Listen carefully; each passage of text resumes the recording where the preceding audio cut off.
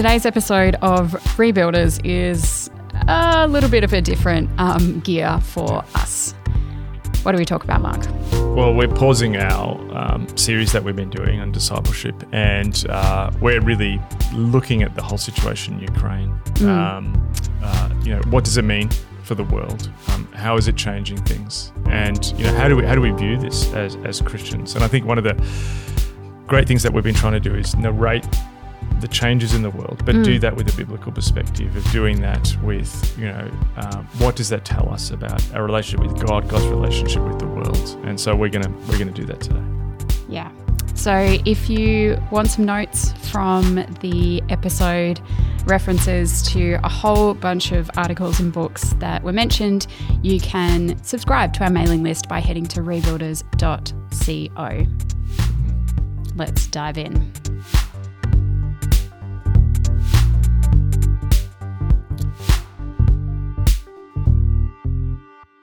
Hi, welcome to Rebuilders. My name is Liddy and I'm here with Mark and with Daniel. How are you both? Good, thank you. Great. Excellent. Such polite responses. Before we dive in, can we send our best wishes and to Queensland? And, yes. For those overseas, we've got quite terrible flooding at the moment in Australia.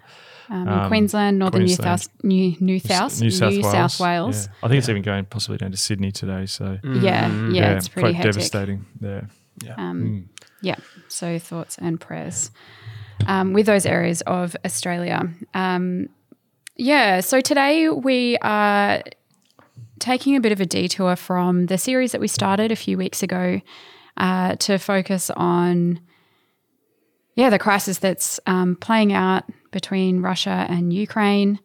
We touched on this in previous weeks and just want to spend some time exploring it as it kind of reflects a lot of the frameworks that we've been talking about for the last couple of years. So how about we start a little bit? You've obviously been talking about Russia in many ways and in many contexts for many, many years. Can you kind of explain that? What are you seeing emerge now? Yeah. Well, the first thing, even just before we kick in, just as we sort of, I think we're talking and realize that we're analysing, and I think it's important to look at this from the big perspectives and what we've been, the story we've been telling with this podcast, I think for some time about the changes in the world and how do we respond to that. But, don't want to get away from, in this moment where there's heaps of analysis, just the very real suffering as we speak of people in Ukraine. And, we're praying. We have a prayer meeting tonight. And if people are wondering, what to do, and, if your response is, you want to pray, there's some great resources, 24/7 prayer I've got. I encourage you to seek them out, but wherever, you can give to what's going on. And, just wanted to also, I think the Russian people as well are about to enter into a new phase. Absolutely. And, I just think Russia is really important for God's future, as is Ukraine, and the role that it has to play in God's future. So we just really need to pray and contend for those countries and their people. The reason I think I became interested in Russia was more than just Russia as a country. I felt that something was happening in Russia that was important for this bigger story of where the world's going. And I think I became interested when actually Vladimir Putin disappeared for a period when no one could see him. Where Boris Nemtsov, the opposition politician, was shot in Red Square. And but then I started reading more, but I noticed there was something going on behind the scenes, that Russia and the emergence of what was happening in Russia, and particularly the way Russia was using media and disinformation, grabbed my attention because it seemed to be a plot twist. Up to that point, I think my sort of cultural reading of where the world was going was very much shaped, almost the vision of the movie Her. Yes. Where you have this sort of stylized vision of Los Angeles a few years in the future, but it's very futuristic. And that movie was actually partially shot in Shanghai, which is fascinating. Shanghai is future Los Angeles. And the sort of world seemed to have sorted out a lot of its problems. It's very neat. There's not like homeless people living on the streets. It's like this polite place, which is beautiful. And the character in that, he, falls in love with his sort of AI-driven assistant. Yes.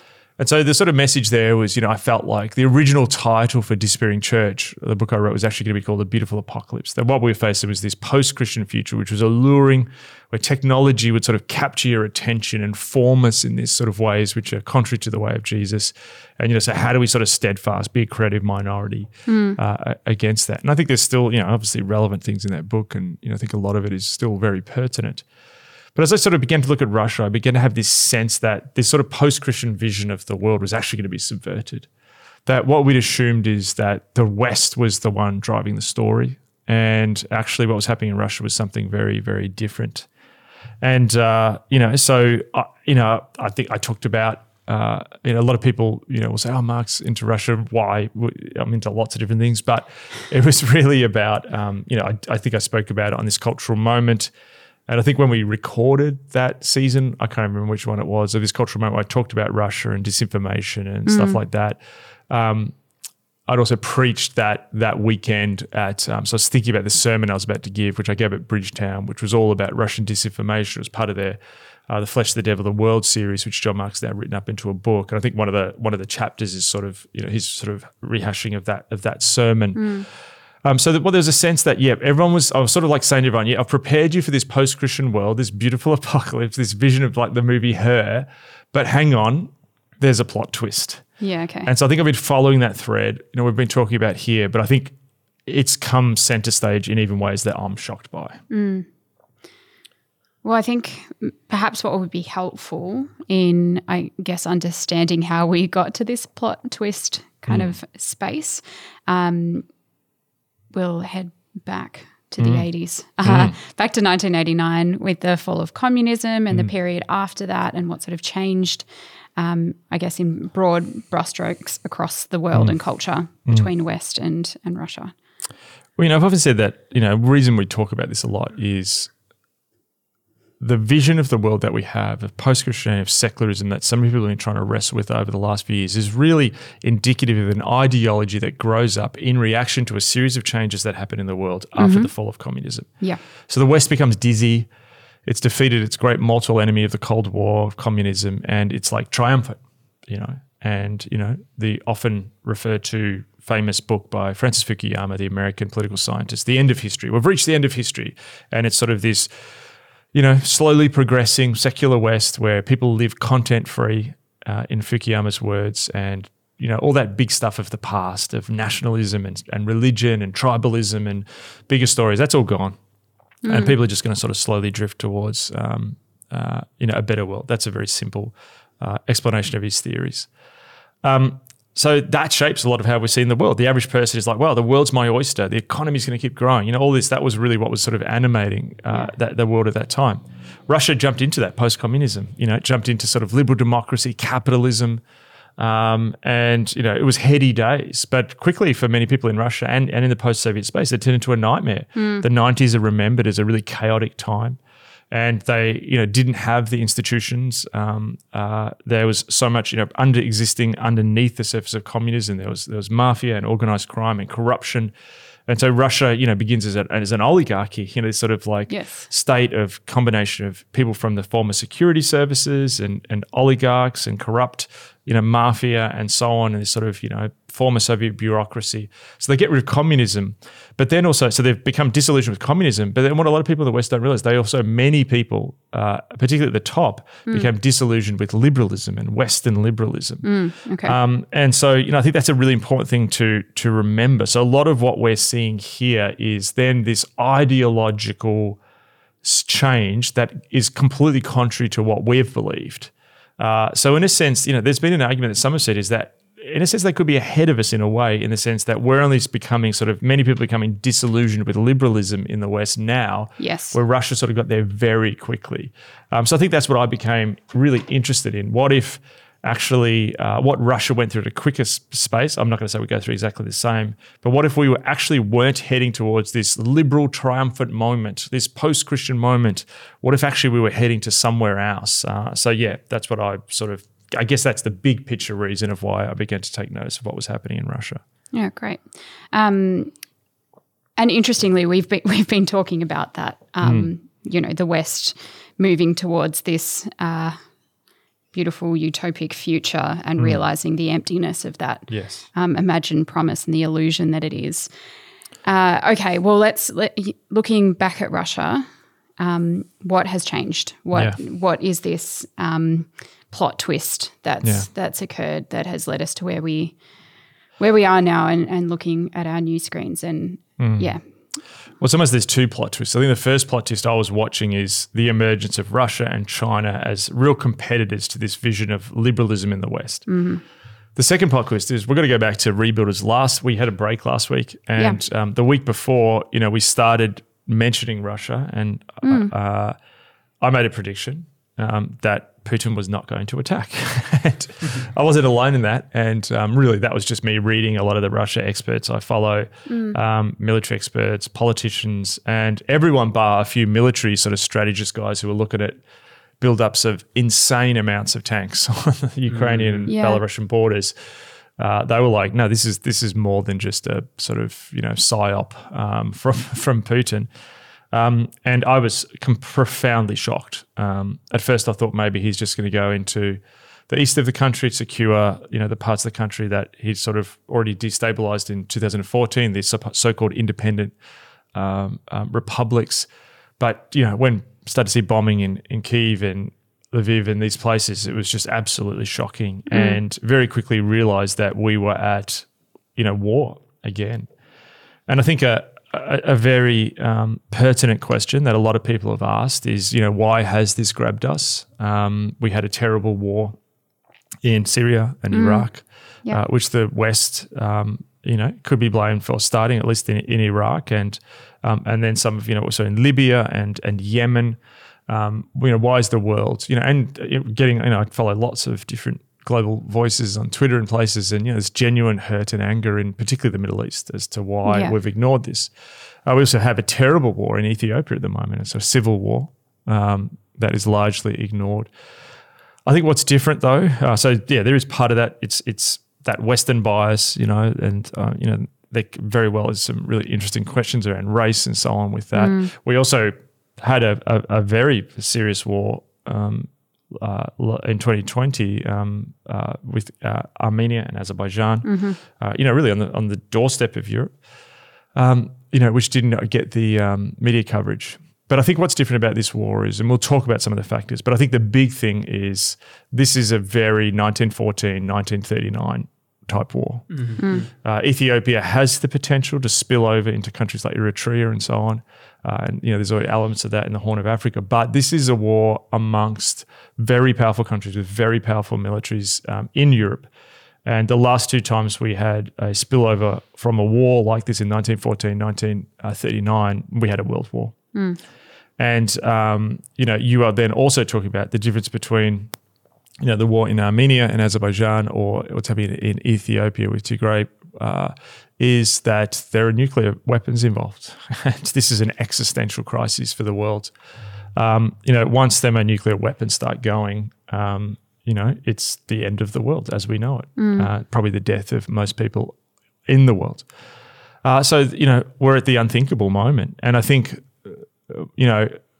my question, before we sort of jump into what this has meant, has been, how did Putin, who many people characterized as, yes, he pushes the envelope but doesn't take risks, how did we get to this point where he's just like thrown it all in with a massive land war in the midst of Europe? When he did the incursion into Georgia in 2008, it was very quick, lasted 2 weeks. Technically he was prime minister at that time to Medvedev, the president, but really Putin was in control. 2014, incursion into Crimea, there's the sort of was like just turned up, little green men, all this sort of stuff. So very quickly, I went back and listened to a podcast that I'd listened to in 2020, just after coronavirus started. There's a Russia watching podcast called In Moscow Shadows by the British Russia watcher Mark Galeotti. And he talked about these reports that were coming out from Russia, that a couple of people were saying that Putin had come under the influence of a particular faction within the Russian leadership. And this faction was around the Security Council, and particularly the leader of the Security Council, Nikolai Patrushev. Patrushev, really interesting guy in the sense that he's even more ideological than Putin. A former KGB guy, and basically believes that the West is out to utterly destroy Russia. And he, with some others, the rumors are that they believe that one of the generals in the sort of their group of what they call the strongmen or the Siloviki actually has psychic ability to read other people's dreams, and read the dreams of the then US Secretary of State, Madeleine Albright, and saw in her dreams that the West, America and Britain, wanted to utterly wipe Russia off the face of the world, and that the West was evil. And so what's interesting is what Mark Galeotti outlined, and even as he was outlining this, he's saying like, I don't know if this is a bit over the top, but he speculated that basically what they're saying is Patrushev was also in charge of Russia's pandemic responses, that if a pandemic ever came along, Patrushev was in charge of this, and the Security Council was in charge of response to pandemics. So the pandemic happens, and all the rumors are that Putin becomes very isolated. Putin is afraid of getting coronavirus and is like sealed off almost. So no longer is he moving around the elites like he would have once. He's sealed off with this very small group of voices of this, what's called the mobilization faction, they're sort of calling them.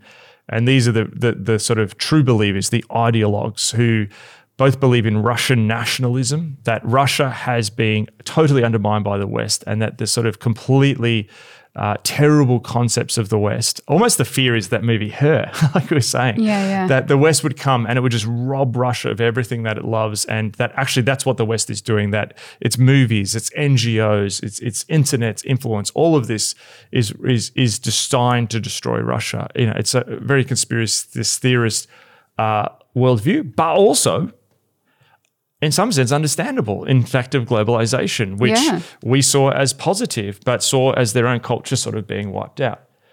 And so this sort of almost mystical mashup of beliefs, some of it is this group come from the intelligence services. They're former Soviet officials, but they don't believe in communism anymore, but they believe in that sort of unity of the people that a communist system and structure can create, particularly amongst the leadership.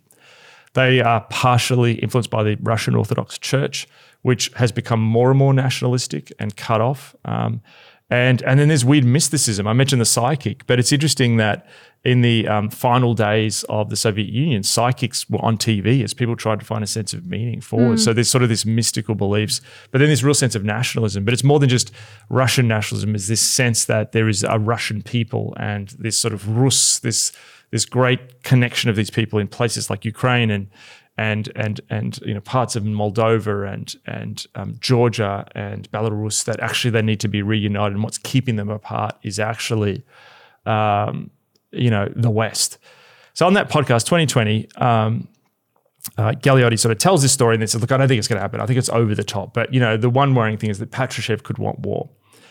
Now, if you think about it, we've seen at church, and everyone who's listening at churches, people who you didn't see for 2 years and who completely changed during coronavirus. Totally. We've talked about people who deconstructed their faith or went down rabbit holes and, you know, became QAnon followers. And in some sense, I wonder if that's what's happened to Putin. Not that this is a new thing to him, but the intensification of being with the group, being cut off from the world sort of with coronavirus, there's something changed. Interesting, some comments the British ambassador to Russia said, you know, seeing Putin, this is the former British ambassador, said he seems different. The French diplomats who met Putin to negotiate against the war just before the conflict began said he seemed a different person in 2019. Marco Rubio, the US politician who's the I think he's sort of the liaison House chair of whatever the Senate committee or whatever. Basically, the intelligence services report to him as a politician. He's been tweeting intel and tweeting mysterious things like, I wish I could tell you more, but something's different with Putin. So something's changed. But I think what this says to us is everyone was looking at this and going, it's not going to happen because we're looking at this like rational, liberal, democratic Westerners. Yes. You know, why would someone throw it all away in a danger of a nuclear escalatory war that becomes a world war because it's not in his interest to do that because he's just a pragmatic person like us. Mm-hmm. But I think this has shown he's a true believer. and the people around him are true believers, and a small group of leaders has is influencing him. There's some people said he made this decision by himself. But what this says is the world that we thought, where everyone's just going to be won over to the beautiful apocalypse, her version of the world, is not happening. And so, we now are facing a group who are willing to level cities and use, at this point, look like they've used a thermobaric weapon, a vacuum bomb, and are shelling cities. And, so this is shocking for the West. Yes. But also reveals what was always there. I think this was always in, Russian elites and in other parts of the world. People think very differently. And the West, or the developed world, whatever you want to call it, the liberal democratic bloc is now facing that.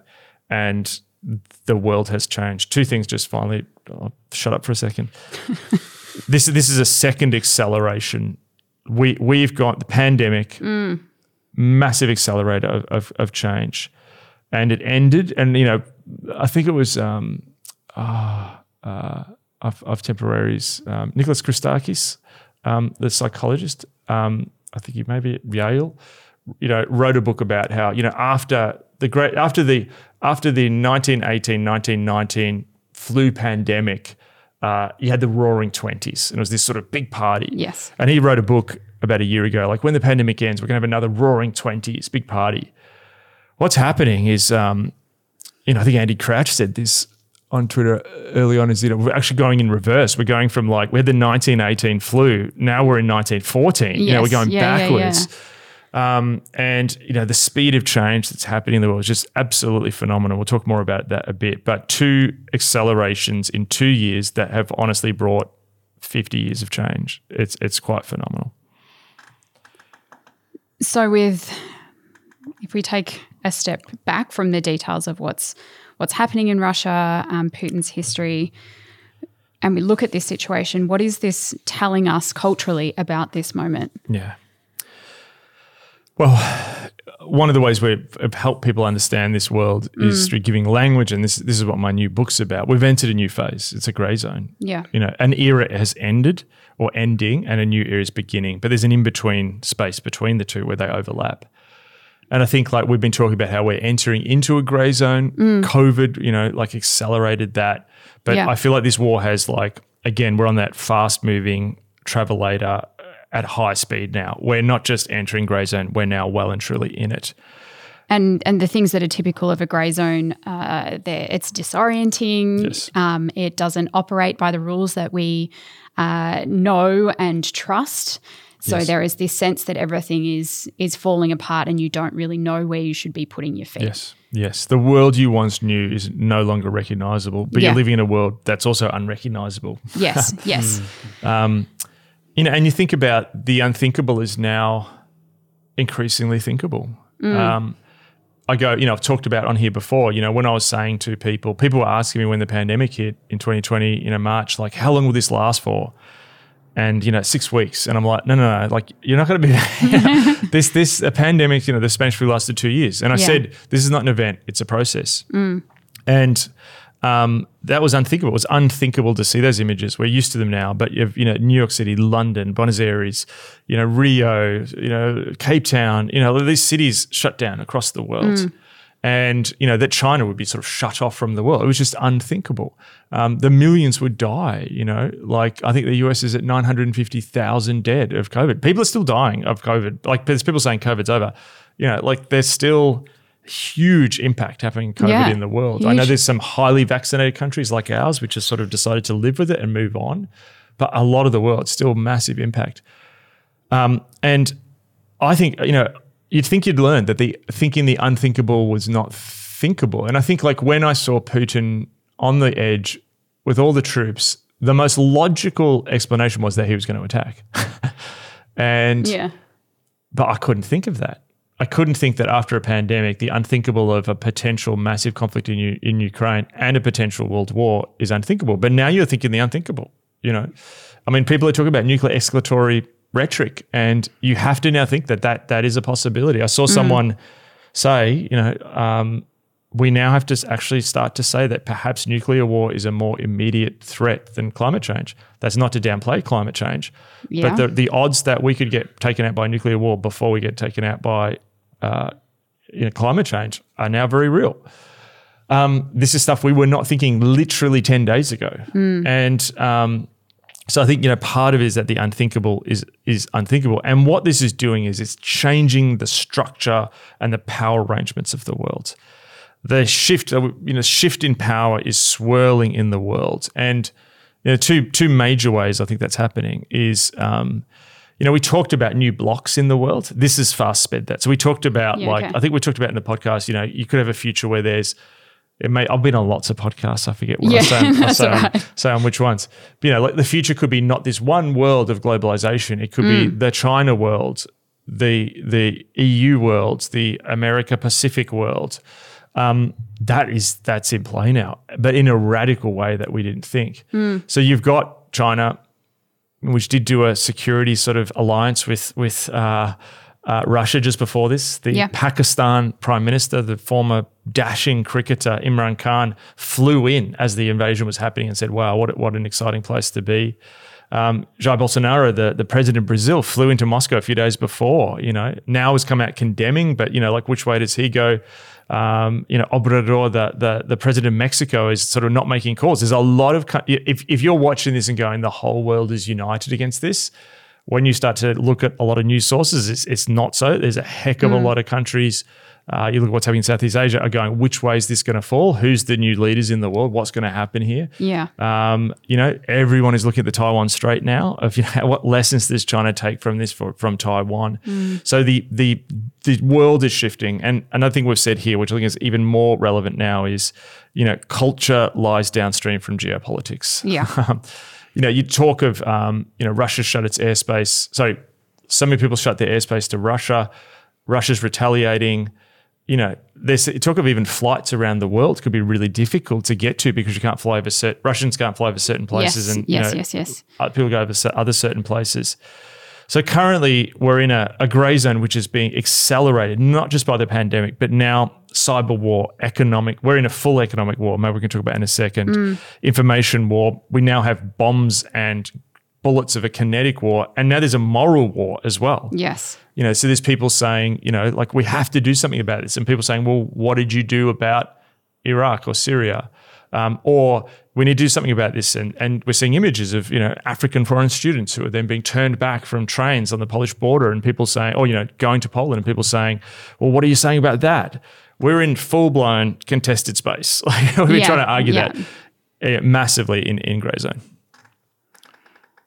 Okay, so there's also a bit of a disruption or a revealing, I suppose, of the idols and the illusions, and I think I mentioned that a little bit earlier, but we've had the wool over our eyes for a really long time as the West. Yes.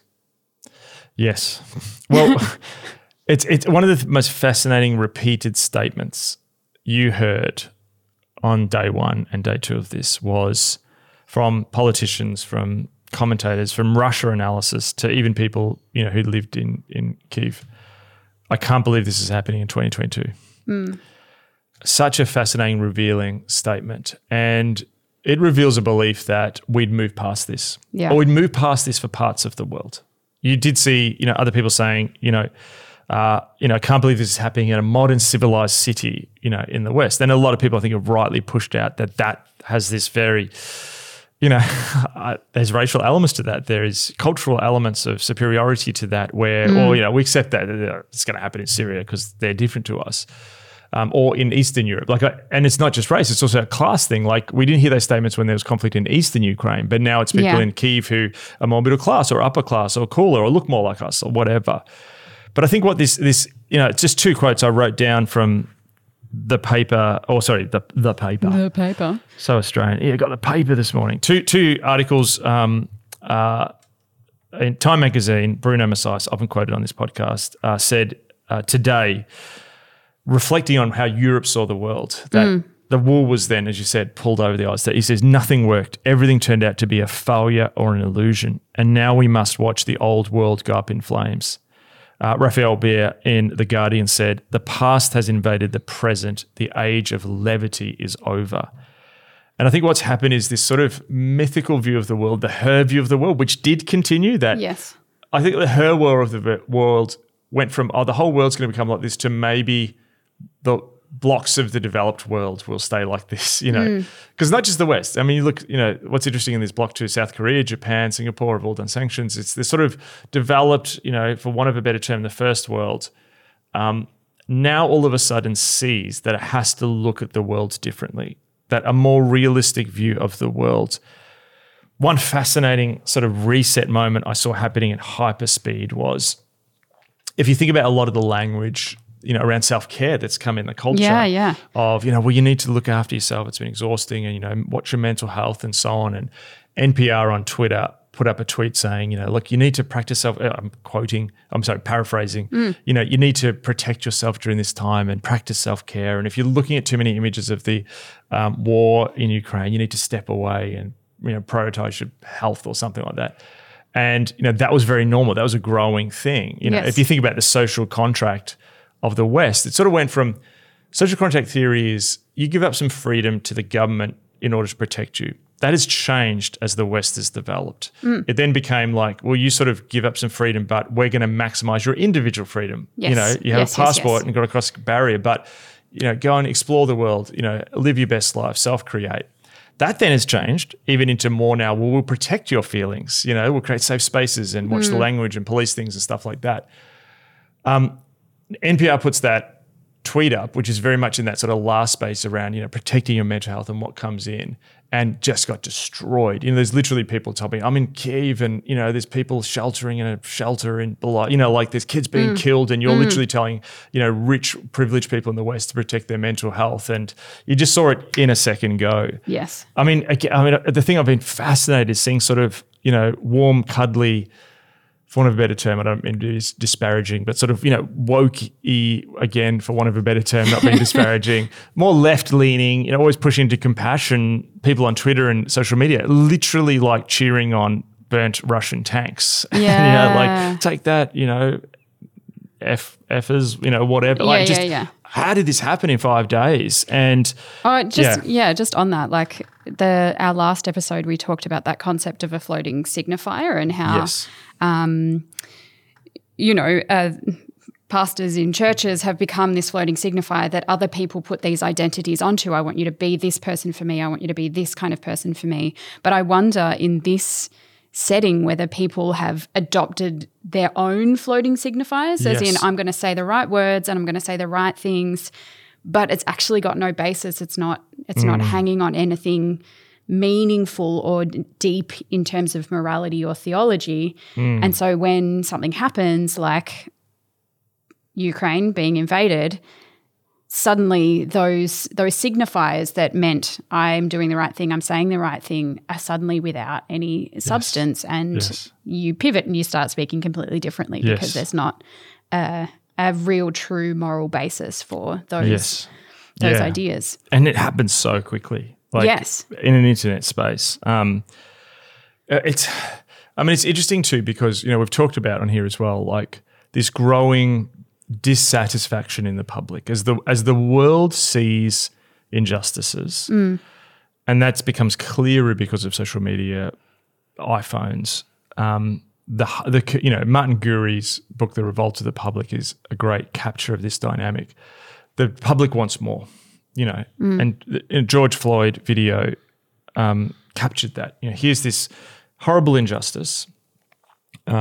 More should be done. The governments and systems and structures and public need to address this. So let's have this sort of community-wide thing to do that, and you see movements begin, and, there's a bunch of stories, and, in Australia, like something like Brittany Higgins, the parliamentary staffer in Parliament, so there's this sense of, okay, these stories are uncovered, let's do something about them. We can see them now. And on social media, that sort of moves virally.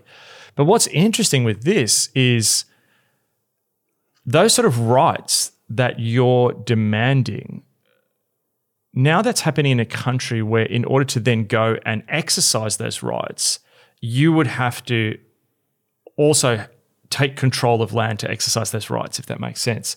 So you can see this public sense of outrage, rightly moral outrage at what's happening. You're seeing just night after night, just sort of emblematic images. Like the Vietnam War, there was the famous image of the young naked child who was running with napalm burnt. And, that was like one of these turning moments where it captured the moral indignation. And in a sense, Vietnam had less of less of the finances of the United States, but it began to win the moral war in the eyes of people's, the sort of television public. But we're getting them day after day after day. And, what I think is interesting is this hunger for people to change and not let this happen. But for us to do that, we're going to have to use military power. Yeah. Like, if we're going to go and then say, well, we've got to protect the people of Ukraine, we've pushed and we'll get into sanctions and stuff in a second. We've pushed the sanctions, like on day one, it's like these sanctions are weak. I mean, it is next level, some of the sanctions. So we're pushing economic war to the absolute, red line where almost we're going to get to the point where you can't do any more. Yeah. So therefore, to want rights for those people in that country, and I'm not advocating war or anything here, I'm just saying this creates a conundrum for that desire in the world that's been growing of justice, but people are going to be absolutely unable to do that. It's going to be constantly on the doorstep of Europe with seeing this all the time, and there's nothing we can do because those rights are being, in a place which has now been taken over, and rights sort of end at your border or end where those international agreements of those rights are maintained. Yeah. Whew. Okay, well, you've mentioned sanctions there. Let's look at that in a little bit more detail. So we did a series back in 2020 where we talked about the networked world, and this is really these sanctions are being played out in this networked context. I mean, so traditionally sanctions, a government will say, we're not going to trade with that country because of this, because of human rights abuses or whatever. What's fascinating, because we're now in a networked world, we're now in a socially mediated world, is some of those sort of network dynamics are now playing out in that. So you've got the government sanctions, but then you've sort of got almost in the pandemic as well, you saw this like power being used locally as well. So for example, like I think it was Ottawa, the province in Canada, like did their own sort of like, we're not going to buy anything from Russia sanction, which normally you wouldn't have provinces doing stuff like that. Yeah. Companies, apparently Aldi here, in Australia is like throwing out Russian vodka. You've got like Boeing who have said, we're not going to provide parts and services for the Russians' internal domestic air fleet. Yeah, right. Apple, sort of stopping, like Apple, like BMW, like, Exxon Oil, BP. Yeah. Like, and there's a picture I saw of the Moscow underground of just this huge sort of traffic jam of commuters who could not get through the turnstiles because their Apple Pay and their credit cards have all stopped working. Right. Netflix, they can't get Netflix, they can't get Spotify, internet's down. And it's fascinating because almost what it is again, if you think about the world's moved from centralized authorities to a networked reality. And in network reality, movements don't just come from down, they also come from up. Yes. So what you're seeing is like, like I think it was first Schalke FC, the German football team, who was sponsored by Gazprom. They're like, we're not going to wear our shirts. Now they've got rid of it. Manchester United, got rid of its sponsorship with Aeroflot. There was the Canadian Hockey League was saying we're not going to draft players from Russia and Belarus. The International Badminton. I love badminton. It is fun. Badminton Association is like banned Russia. I mean, so it's almost this networked thing that's moving now to completely disengage Russia from the network. And a parallel, it's fascinating the parallel. If everyone who's in here thinking cancel culture is just a dynamic of progressives doing to conservatives because they don't like them, no. It's actually a form of network disconnection, and we're seeing that now with Russia. And so there's a point here. So like, interestingly, this morning as of recording, there was a video where Boris Johnson went to Poland. A Ukrainian journalist in the audience asked him a question and gave a very impassioned, I don't know if it was a plea. It was a sort of dressing down at the end. It was a plea to establish a no-fly zone.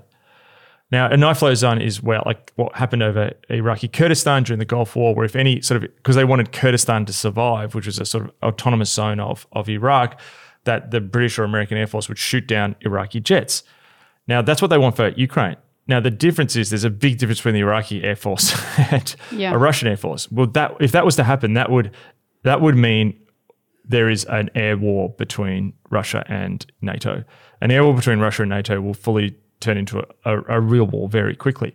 Interestingly, because of the power of these videos, then you see not long after that, UK Labour, again, this is the left-wing party, which traditionally has been the ones often against war and so on, was saying, well, we're now going to talk to the government about a no-fly zone.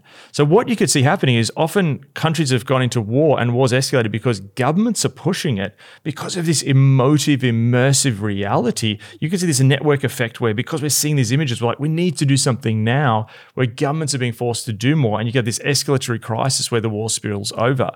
So this is an before seen reality where this war is different. And again, to 100% agree, we shouldn't have a moral differentiation between what's happening in Ethiopia and what's happening in Ukraine.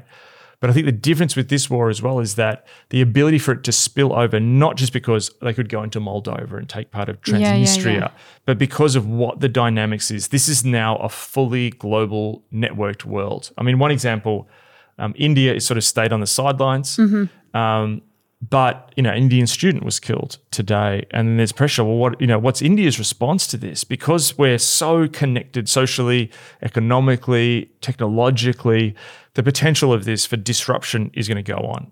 This is, again, to use a phrase we've talked about, this is not a complicated war. This is now an utterly complex war. Yes. And so the second order effects are incredible. I mean, I just read this morning. I think all the senators in the US Capitol were given a briefing, and the estimates from the US military is this will be a 10 to 20 year war.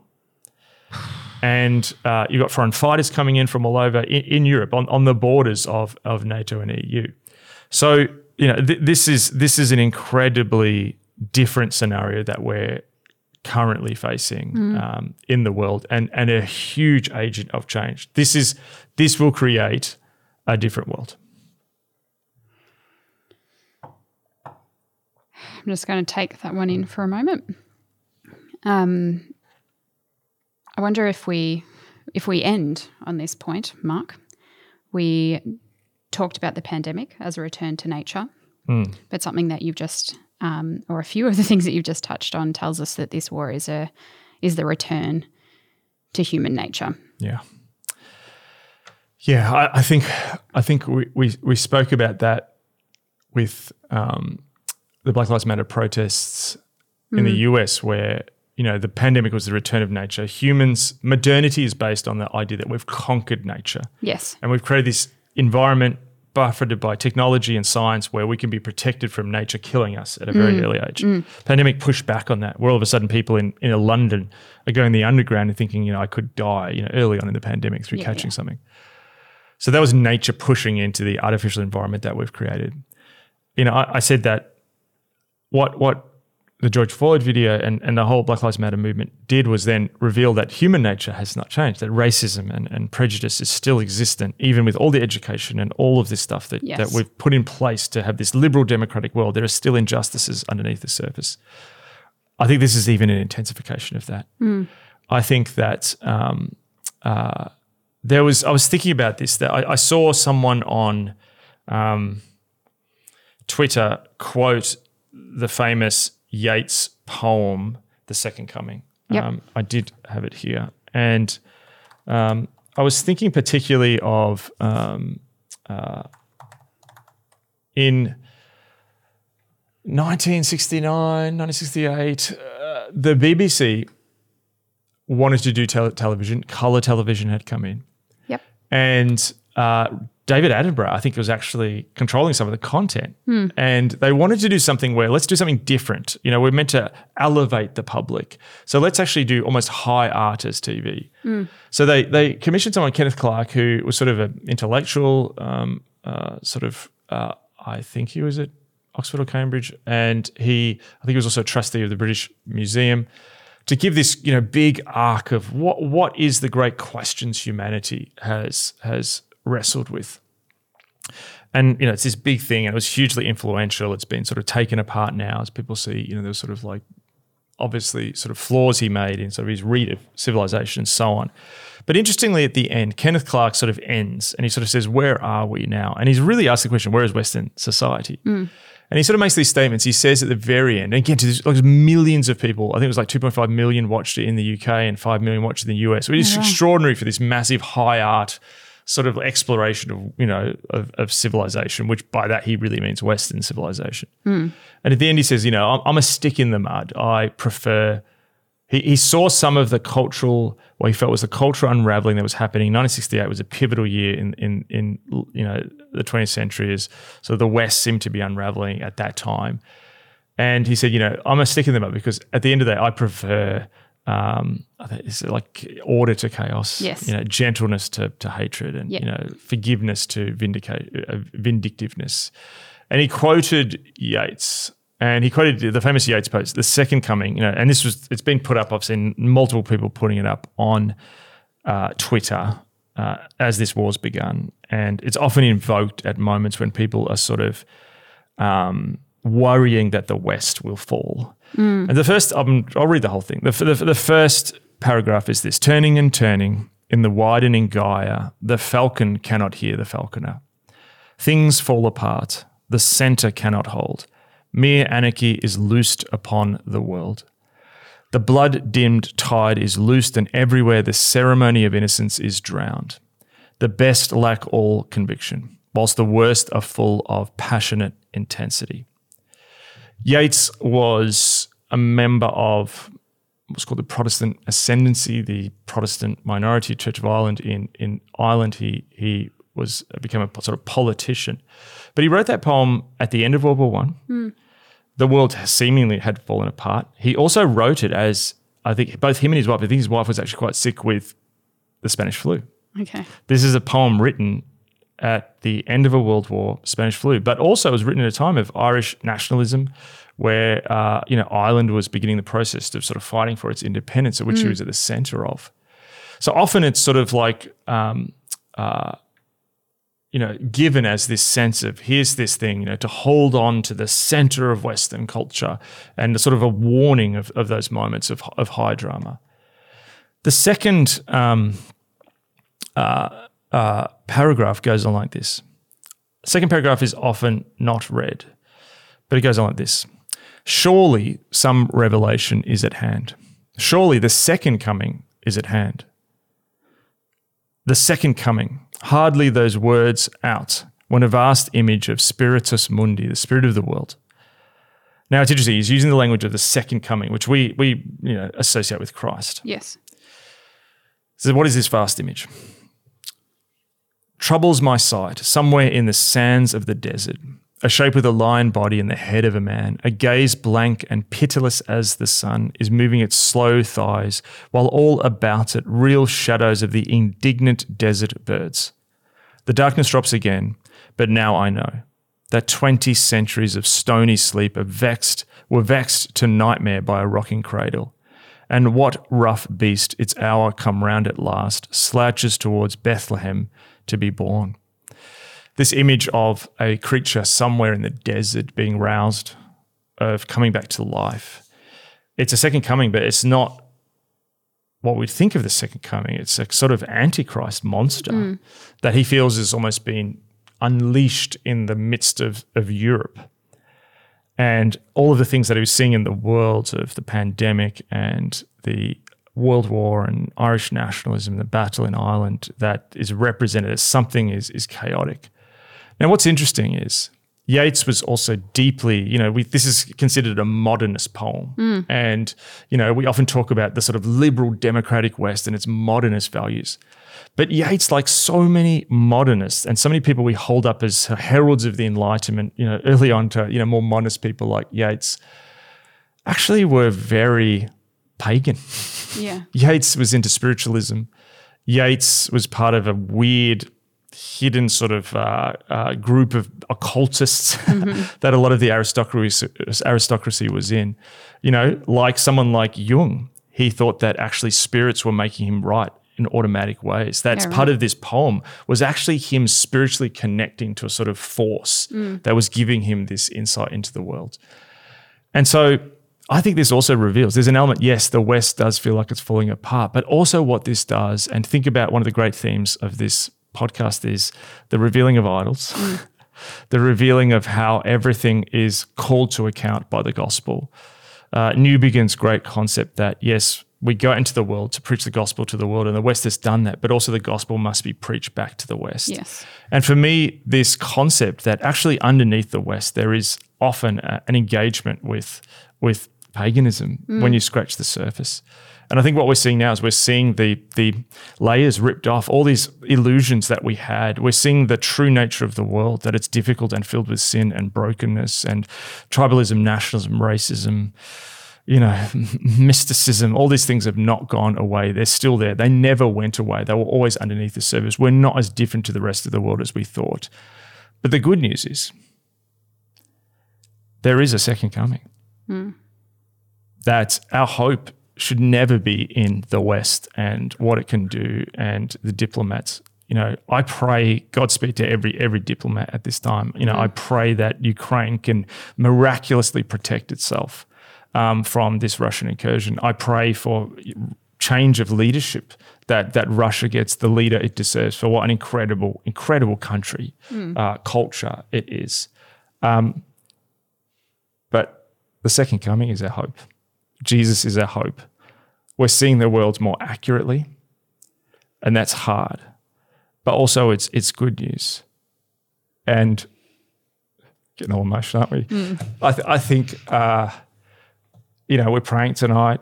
People are praying across the world. It's Ash Wednesday. I mean, here in Australia, it's Ash Wednesday. It might not be when you hear this, but what an Ash Wednesday moment. Ash Wednesday is walking through the passion of the Christ towards the cross, and the world walks that way again. But on the other side, resurrection. Thanks, Mark. We'll see you guys next time.